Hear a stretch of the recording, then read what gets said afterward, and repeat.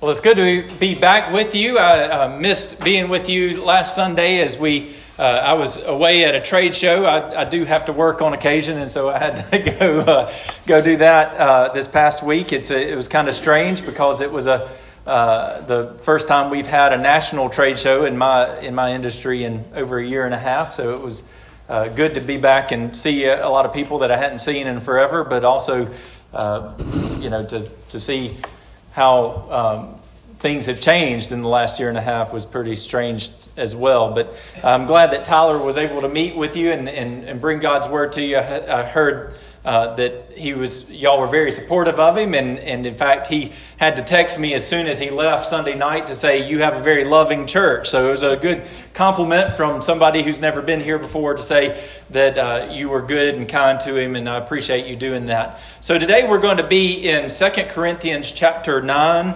as we look at worshiping through giving today. And before you leave, knowing that I'm preaching on giving, just give me a chance to explain it, and don't just jump up and leave because I'm talking about giving today. But we're going to look at a very famous passage from 2 Corinthians chapter 9 as we seek to understand how we can worship through money, through giving of our tithes and offerings to the Lord. So as you are turning there, let's go to the Lord in prayer. Heavenly Father, I come to you today asking that you would open the truth of your word to us. Lord, we do not come to hear Nathan Skipper speak. We come to hear your word speak to us. We come to hear from you. And so, Father, I pray that you would work through your word and through the Holy Spirit to reprove us and correct us and direct us in the way that we should go. And that we might leave this place changed. Lord, I pray that even through preaching about giving, that if there is anyone here who is not trusted in you, that they would see that a life that is devoted to money apart from Christ is a useless and meaningless life. But that if they would turn to Christ in faith, they will have true meaning, even with respect to their money. And Lord, I pray that if we are here and we have been holding on to our wealth, holding on to the things of this world and putting them before you, that even if we are believers, we can do that. And I pray that we would be willing to put you first and to not allow our money to be our master. Father, I pray that you would bless us now and give us understanding as we study. In Christ's name I pray. Amen. So when I was in middle school, I had a pretty rough go of it. I know middle school is difficult for anybody. Junior high and all that is an awkward stage in life anyway. But it was particularly awkward for me. For one, I was just a nerdy kid. I was a little wiry thing, and I had braces and headgear at the time. Not headgear that I had to wear at night, headgear that I had to wear to school during the day. And one of the things that made it particularly difficult is I had a classmate who loved all the brand name stuff. And he would come to school with all of these brand name clothing and shoes and all of the things that you were supposed to have at the time, all the latest wares. And not only did he come to school with those things, but I didn't have those things. My parents, not for lack of money particularly, but they just did not believe in buying name brand clothing. And so this particular classmate would come to school every day, and he would make sure that I knew that I did not have the latest things. In fact, he kind of attached to me for the sake of making fun of me. He kind of saw, hey, I can use this guy to better make myself feel better, and I can kind of bully him to gain that recognition. And so I had a pretty rough go of it going through all of that. And one day on our quarterly day-long trip to Gayfers. Did anybody else do that? My mom would torture us every quarter by taking us to Gayfers up in Montgomery at the Montgomery Mall and making us try on shoes and clothes and all that. Well, one day my mom gave in to my desires to fit in and all of that, and she let me buy some pump tennis shoes. Now, the week before we went on this trip, this classmate had come to school wearing Reebok pumps. And I don't know if you remember those shoes, but they were just the coolest thing, or so we thought, because they had a basketball bulb, a pump on the tongue. And if you were really a baller, if you were ready to really get serious about basketball, then you could reach down and you could pump up your shoes, and it would pump up your tongue and the top of your shoe so that you could really play some ball. And all the 5th graders and 6th graders that were really good at basketball, they all had them.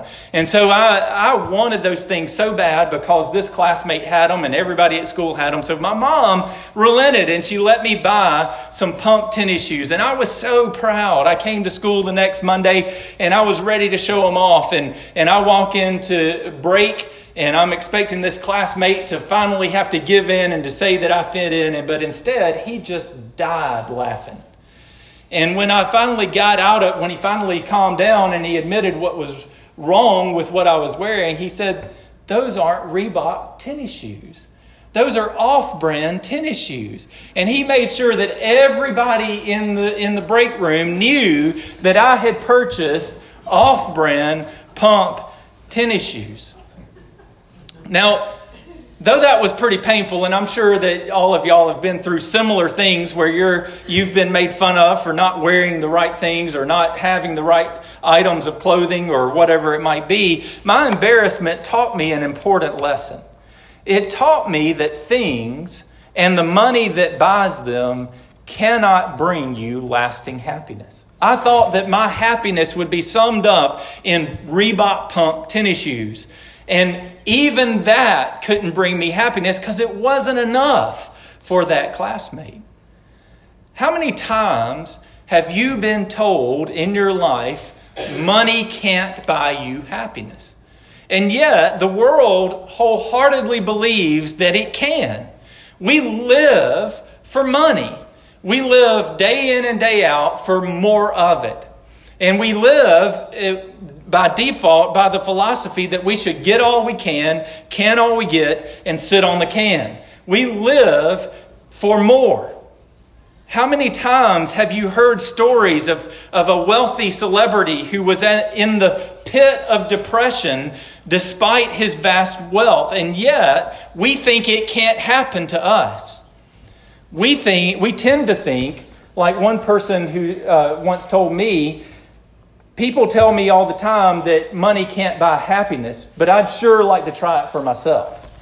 We tend to think that we want to give it a go for ourselves, even though the world proves that money can't buy happiness. We think it'll be different for us. Like anything else in our lives, money is not a neutral object. It has an effect on us. In 1 Timothy chapter 6, verse 10, Paul says, "For the love of money is the root of all kinds of evil." In a very basic level, our wealth demands our worship. In Matthew chapter 6, verse 24, Jesus says, "No one can serve two masters, for either he will hate the one and love the other, or he will be devoted to the one and despise the other. You cannot serve God and money." Because of the independence that you gain through money and the pleasure that you can gain through money, it can have this effect of making us willing to give up the eternal for the sake of one more dollar. We're willing to sacrifice our time with the Lord. We're willing to sacrifice the discipline of our children. We're willing to sacrifice our support of the mission of God, all for the sake of making one more dollar. And the more of it we have, the more it calls us away from our worship and dependence on God. This problem of money is ultimately, as Jesus says, a question of who our master really is. This problem is ultimately a problem of worship. In Matthew chapter 19, Jesus is met by this rich young ruler who comes to Jesus to ask how he can inherit the kingdom of God. And Jesus says, that he ought to sell everything that he owns, give it to the poor, and come and follow him. And in verse 22, it says that the young man went away sorrowful, for he had great possessions. You see, the measure of whether you are mastered by money or not is how freely you give it away. The question is, do you worship with money or do you worship your money? Do you see your money as an opportunity to bring glory to God and to further his kingdom? Do you see it as a blessing that God has given you that you might use for him, therefore worshiping with your money? Or do you see your money as the object of your worship? Do you devote the whole of your life to gaining more of it? Or do you devote the whole of your life to blessing others and blessing God with it? So this morning, I want to understand a little better how we can worship with our money by studying 2 Corinthians chapter 9, verses 6 through 15. So let's read that passage together as we begin our time of study today. Chapter 9 of 2 Corinthians, starting in verse 6, it says, "The point is this: whoever sows sparingly will also reap sparingly, and whoever sows bountifully will also reap bountifully. Each one must give as he has made up in his mind, not reluctantly or under compulsion, for God loves a cheerful giver. And God is able to make all grace abound to you, so that having all sufficiency in all things at all times, you may abound in every good work. As it is written, he has distributed freely, he has given to the poor, his righteousness endures forever. He who supplies seed to the sower and bread for food will supply and multiply your seed for sowing and increase the harvest of your righteousness. You will be enriched in every way for all your generosity, which through us will produce thanksgiving to God. For the ministry of this service is not only supplying the needs of the saints, but it is also overflowing in many thanksgivings to God. By their approval of this service, they will glorify God because of your submission flowing from your confession of the gospel of Christ, and the generosity of your contribution for them and for all others, while they long for you and pray for you because of the surpassing grace of God upon you. Thanks be to God for his inexpressible gift." So this morning, I want you to see 2 points from this passage that we've just read. I want you to see the love for giving, and secondly, I want you to see the law of giving. So to start with, let's consider the love for giving. And we find that in verse 7 of our passage. It's the famous passage that we always hear, that God loves a cheerful giver. But in this section, just to give you a little context, in this section, Paul is writing to the Corinthians to ask them if they will give to a collection that he is gathering up for the Christians in Jerusalem. The Christians in Jerusalem were under a difficult famine at the time, and so Paul has gone around to all of the other churches and is asking them to give to help their brothers in Christ. And here he calls the Corinthians to show their love for God and their love for their brothers in Christ by giving of their money to support this collection. Now, there are 2 aspects of giving that I want you to notice in this one verse. First of all, giving delights God as an act of worship. Giving in the Bible is always reflected as an act of worship in response to God, and it is a gift that brings God glory and brings him delight.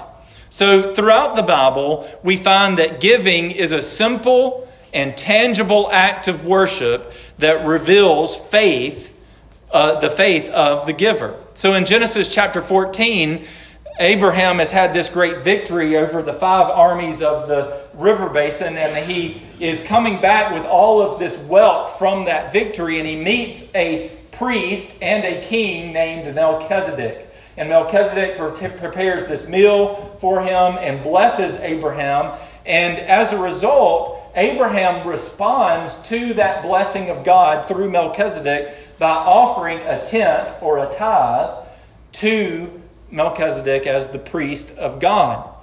In Deuteronomy chapter 12, verse 6, God commands that tithes be brought to the tabernacle as a regular practice of congregational worship. It's one of the reasons I said, hey, I told the deacons not too long ago that we need to start passing the plate again, because it was going to be really awkward when we came to this sermon in the series that I'm on, and we're not passing the plate as a part of worship. But that's why we do this as part of worship, why we have offerings centered in the middle of the worship service. This is an act of worship, and it follows with the pattern of the Old Testament.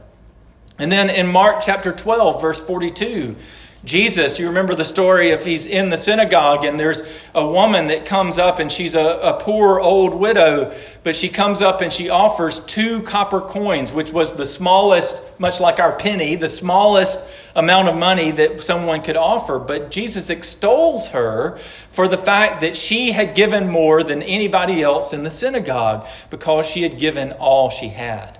And it reflected her dependence on God. The second thing about giving that I want you to see from this one verse is that giving is a cheerful decision to worship. Notice that Paul calls the Corinthians to give out of a right motivation. And he states that motivation both negatively and positively. Notice he says that we are not to give under compulsion. So giving is a voluntary act. It is not a tax. So y'all can relax. I'm not going to stand back there at the back with a collection plate and demand that you give at the end of the service today. It is not a tax on your relationship with God to give, but rather it is a voluntary offering that is a reflection of your delight in the Lord. And along with that voluntary nature of giving, it's important to note how much we're to give, or it's important to note that we're to give, the amount that we're to give is to be a decision of our heart. What we give ought to be motivated by the delight that we find in the Lord and our dedication to Him, and it is a decision that we make for ourselves as we give. Now, there's no small amount of time that has been wasted by preachers and theologians on how much we should give. And if you ask 1,000 preachers how much a Christian should give, you'll get 1,000 different opinions of what a tithe is and how much we should give. But a lot of that is based on the Old Testament law of tithing. And I think that it still serves, the Old Testament law of tithing still serves as a good guideline for how much we should give. So let me just make a few comments about the amount that we should give. First of all, the tithe that we know of in the Old Testament was just like what Paul has said here. It was a voluntary act. Just as Paul says in 2 Corinthians, the Israelites were called to give as they felt led to give. Second, the tithe was to be given from your increase. So just to give you an example from the Old Testament, because the Old Testament didn't deal with money, it dealt with things. If you were a goat herder and you had 10 nanny goats, and those 10 nanny goats each had a kid, then out of those 10 kids that you had, you would give one to the Lord. But if one year you had 10 nanny goats, and 2 of them died in childbirth or kid birth, and the other 8 didn't have any kids, how much would you give to the Lord? 0.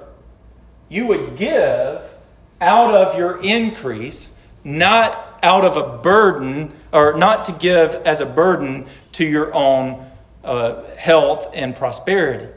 So in the same way, if you are living quite literally hand to mouth with no profit, you are not obligated to give anything. Now, let me just say as a caveat, If you can afford a four-wheeler and a boat and all that other stuff, you're not living hand to mouth, okay?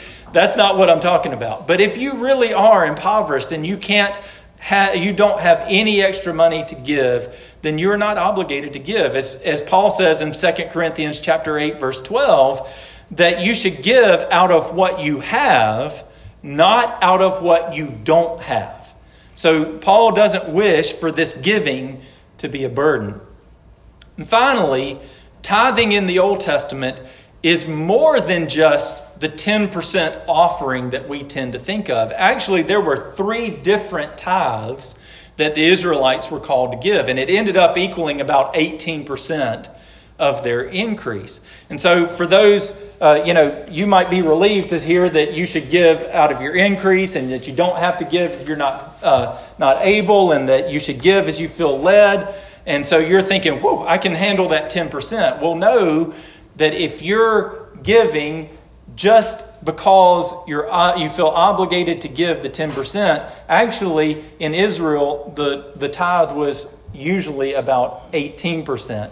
And so the calling is not to give a particular amount or to give out of rote repetition and obligation. The calling is to give as you feel led because of your delight that you have in God and your desire to honor Him. So Paul, that brings me to the point that the next way that Paul states this same idea, he states it positively by saying God loves a cheerful giver. So the Greek word there for cheerful is the word hilaris, which you probably get the idea makes the basis for our word hilarious. And so the idea of what Paul is saying here is that we should joyfully give to the Lord. If you want to imagine this, we should laugh as we give to the Lord. We should be glad to do it. And why shouldn't we joyfully give? I mean, after all, the Lord has blessed us with every spiritual blessing. He has chosen us by His good grace. He has redeemed us through the sacrifice and the resurrection of His Son, Jesus. He has adopted us into His family. He has sealed us by the presence of His Holy Spirit. Not only that, but He has given us the blessings of our daily bread. He has given us joy and love and the bonds of family and friends and relationships. He has given us so much more than all of that. Why would we not want to give back to the Lord just a small portion of what He has already given to us? Because of our delight in the Lord, we ought to joyfully, laughingly, gladly give back to Him. The second aspect of giving that I want you to see from this passage is the law of giving. You notice back in verse 6 and then again in verses 8 through 15, Paul lays out this principle of giving that is found throughout the Bible. And in verse 6, he establishes this principle of reaping and sowing. Now that's a farming analogy. You know, when you sow a crop, you come back in their day and you literally with a scythe, you reaped what you sowed. And if you sowed sparingly, if you didn't put out a whole lot of wheat seed, then you could expect to reap sparingly. And if you sowed bountifully, you could expect to reap bountifully. But before I get into this principle of reaping and sowing, I want to give a little bit of a warning. And there's a whole host of charlatans, particularly on Christian TV, who use this verse to say to ask that you support their ministry so that you can get a blessing or a healing from God. Now, in doing so, they're using God's word for their own gain. And they are liars from the pit of hell. Remember, the focus of Paul's exhortation is not on what you can get from giving. The focus is on your love for God and your love for your brother in Christ. Right. The focus is not on giving to God so that it obligates Him to give something back to you. Okay? Understand that first. The other thing I'll say, just as a side note, is that when you give, you should really consider only giving if you're giving as a act of worship to the Lord, you should consider only giving to your local church or the ministries that church supports. And the reason I say that is we give, and we just did it last Sunday night, we have a discipline of government here within our church where it's not just up to me, it's not up to me at all, actually, how we spend our money. It's up to all of us. And we review that quarterly as to how we're spending our money. We make a pretty big deal about it. In fact, there's a packet back there in the back that tells you exactly how we're spending our money. When you send your money off to some TV preacher in Nashville or wherever he is, you have no say in how that money is spent. There is no oversight of that preacher outside of whatever little ministry he has set up. And so you should give to support ministries that you know have oversight, and particularly those that you are a part of, not just anybody that tugs at your heartstrings. So with all that said, this principle of reaping and sowing sets forth spiritual and physical benefits that come from cheerful giving. In effect, what Paul is saying is that the one who stingily gives or doesn't give at all to the cause of Christ will miss out on the blessings that come through cheerful giving. But the one who gives generously and gladly to the cause of Christ can expect the blessings of God, can experience the bounty of God's blessings through that giving. And there are three ways that God blesses through giving. First, in verses 8 through 11, he says that the giver is blessed because God will supply his needs as he is faithful to give. Now, I've given faithfully pretty much all of my adult life. I've given to missions through the church. I've given to the church directly through my tithes and offerings. And I can say that there has never been a time in all of my life, in all of my adult life, where I have ever missed a dime of the money that I have given to the Lord. God has always been faithful to meet my needs as I have been faithful to give to Him. And that's what Paul means here. When you are faithful to give, you get to see God bless you and supply your needs. You get to say, God, this is not all my life is not defined by my money. It is not all that my life is about. And so I give a portion of it to you, and I trust you to do well with it, and I trust you to supply my needs without it. It is an evidence of your faith and your trust in God. And when you do that, God is always faithful to meet your needs. It's like I've said about prayer and evangelism and other things. If you don't do it, you miss out on the blessing of seeing God act in those things. If you don't evangelize, you never get to see God work to change someone's heart. If you don't pray, you never get to see God answer prayers. If you don't give, you never get to see God meet your needs through that giving.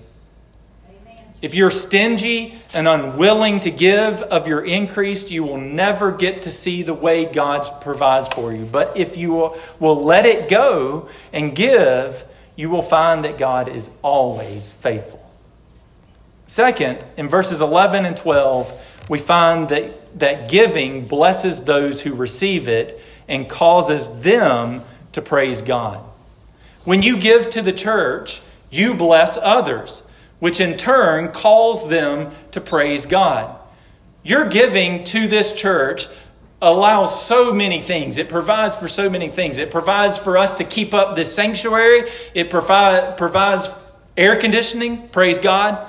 It provides for the care of people when they lose a loved one or when they are in need. It provides for missions that sends missionaries around this world to places like Afghanistan and Haiti and hard places throughout this world. It provides for so many things, and all of that enables and extends worship as people give thanks to God through your giving. Third, and lastly, in verse 13, Paul says that giving is a confession of faith that brings glory to God. When you give, you are saying that God is more important than your wealth. You are confessing that your only master is the Lord Jesus Christ, and that you will not be ruled by your money. So, brothers and sisters, we are called to give cheerfully and generously because God in Christ has given so richly to us. When we give, we are in a very practical and tangible way expressing an act of worship to God that proves that we are dependent on Him. May we give with a cheerful heart because we love Him and we want to see His kingdom come on earth as it is in heaven. Friend, if you're here today and you've never trusted in Jesus Christ, one of the things that the world will call you to do instead of worshiping God is to worship money. And I want you to understand today that that is a bankrupt system. And I don't use that term lightly. That is a bankrupt system that can only lead to despair and depression and to a lack of hope. Money may, in the short term, bring you happiness. It may bring you some transactional relationship. It may gather friends around you for a brief time, but it cannot give you eternal life. Right. Only faith in Jesus Christ and love for Him can bring you the true joy that you seek. There is no amount of money that can buy your way out of hell. It is only through Jesus Christ that you have deliverance. Won't you trust in Him today for your salvation as we spend this moment in response to Him? Let's go to the Lord in prayer. Heavenly Father, I thank You for Your word. I thank You for the hope that we have in Jesus Christ and for all of the blessings that You have given us through Him. Lord, I pray that we would not treat money as a god unto itself, but rather as a tool for the furthering of Your kingdom and for bringing glory to You through by our giving it away. Father, I pray that we would be faithful to give, not because we feel obligated or not because we think that it's a tax on our wealth, but rather because we want to see Your kingdom come and Your will be done on earth as it is in heaven. We want to see Your glory known throughout this world. Father, bless us now as we continue to respond in faith. In Christ's name I pray. Amen.